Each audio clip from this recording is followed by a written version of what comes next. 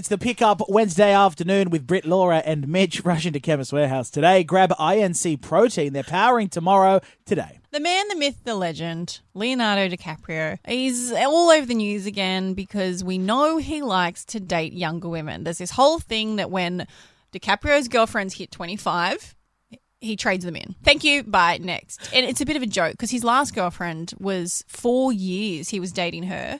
4 years. Yeah. The day she turned 25, not the day, but like exaggeration, but pretty much, he broke up with her and went and dated a 23-year-old. This is problematic on a lot of levels, but he's just been seeing a 19-year-old. Now, Leonardo DiCaprio is 47.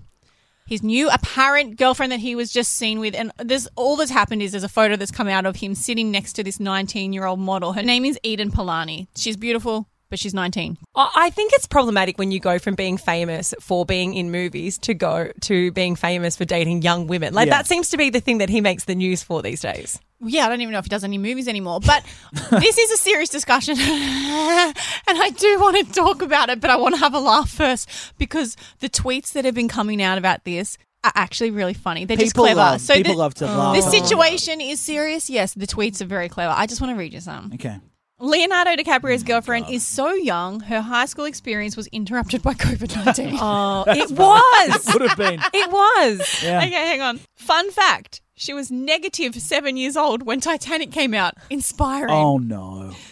Leonardo DiCaprio has said that after December 19, 2022, that he'll refuse to watch Titanic anymore. It's nothing personal. It's just that the movie will have turned 25 years old and he'll have lost interest in it. Hold on. No. This isn't fair. I've got the photo here of him sitting next to the 19-year-old, and they're just sitting next to each other at a basketball game. They're not holding hands. They haven't been seen kissing. Like, give the guy a break. Maybe it's his nephew, and maybe it's a Make-A-Wish kid, and he's taking her out to a basketball game. It wasn't a basketball game. It was an EP release party. Okay, but we're focusing on the 19-year-old and the trade-in for a younger girl. Even if he's not dating this Polani girl, his girlfriend, who he's with at the time, or now, is 23 years old and he is 47. I still think that is a too big a age gap. And I know that some people will say, oh, but she's an adult, she's in her 20s, it's fine.